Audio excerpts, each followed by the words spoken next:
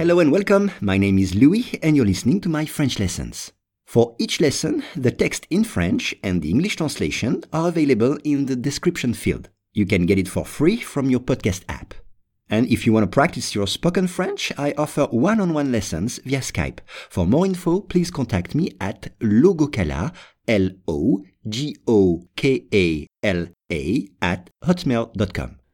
Today's lesson is boire de la vodka. 2 éléphants ont été sauvés du froid mortel de Sibérie en buvant de la vodka, selon des officiels russes. Once again, 2 éléphants ont été sauvés du froid mortel de Sibérie en buvant de la vodka, selon des officiels russes. On commence avec 2 éléphants. 2 elephants. 2 éléphants. Exemple, en France, bientôt, les éléphants seront interdits dans les cirques.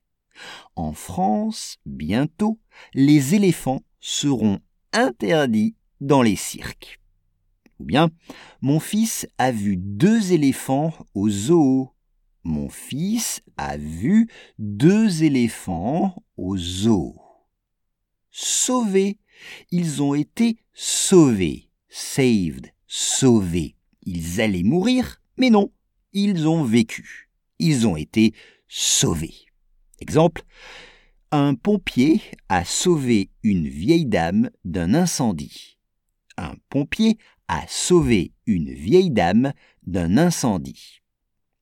Le froid, cold, le froid, c'est un adjectif. Exemple, un appartement froid ou un temps froid.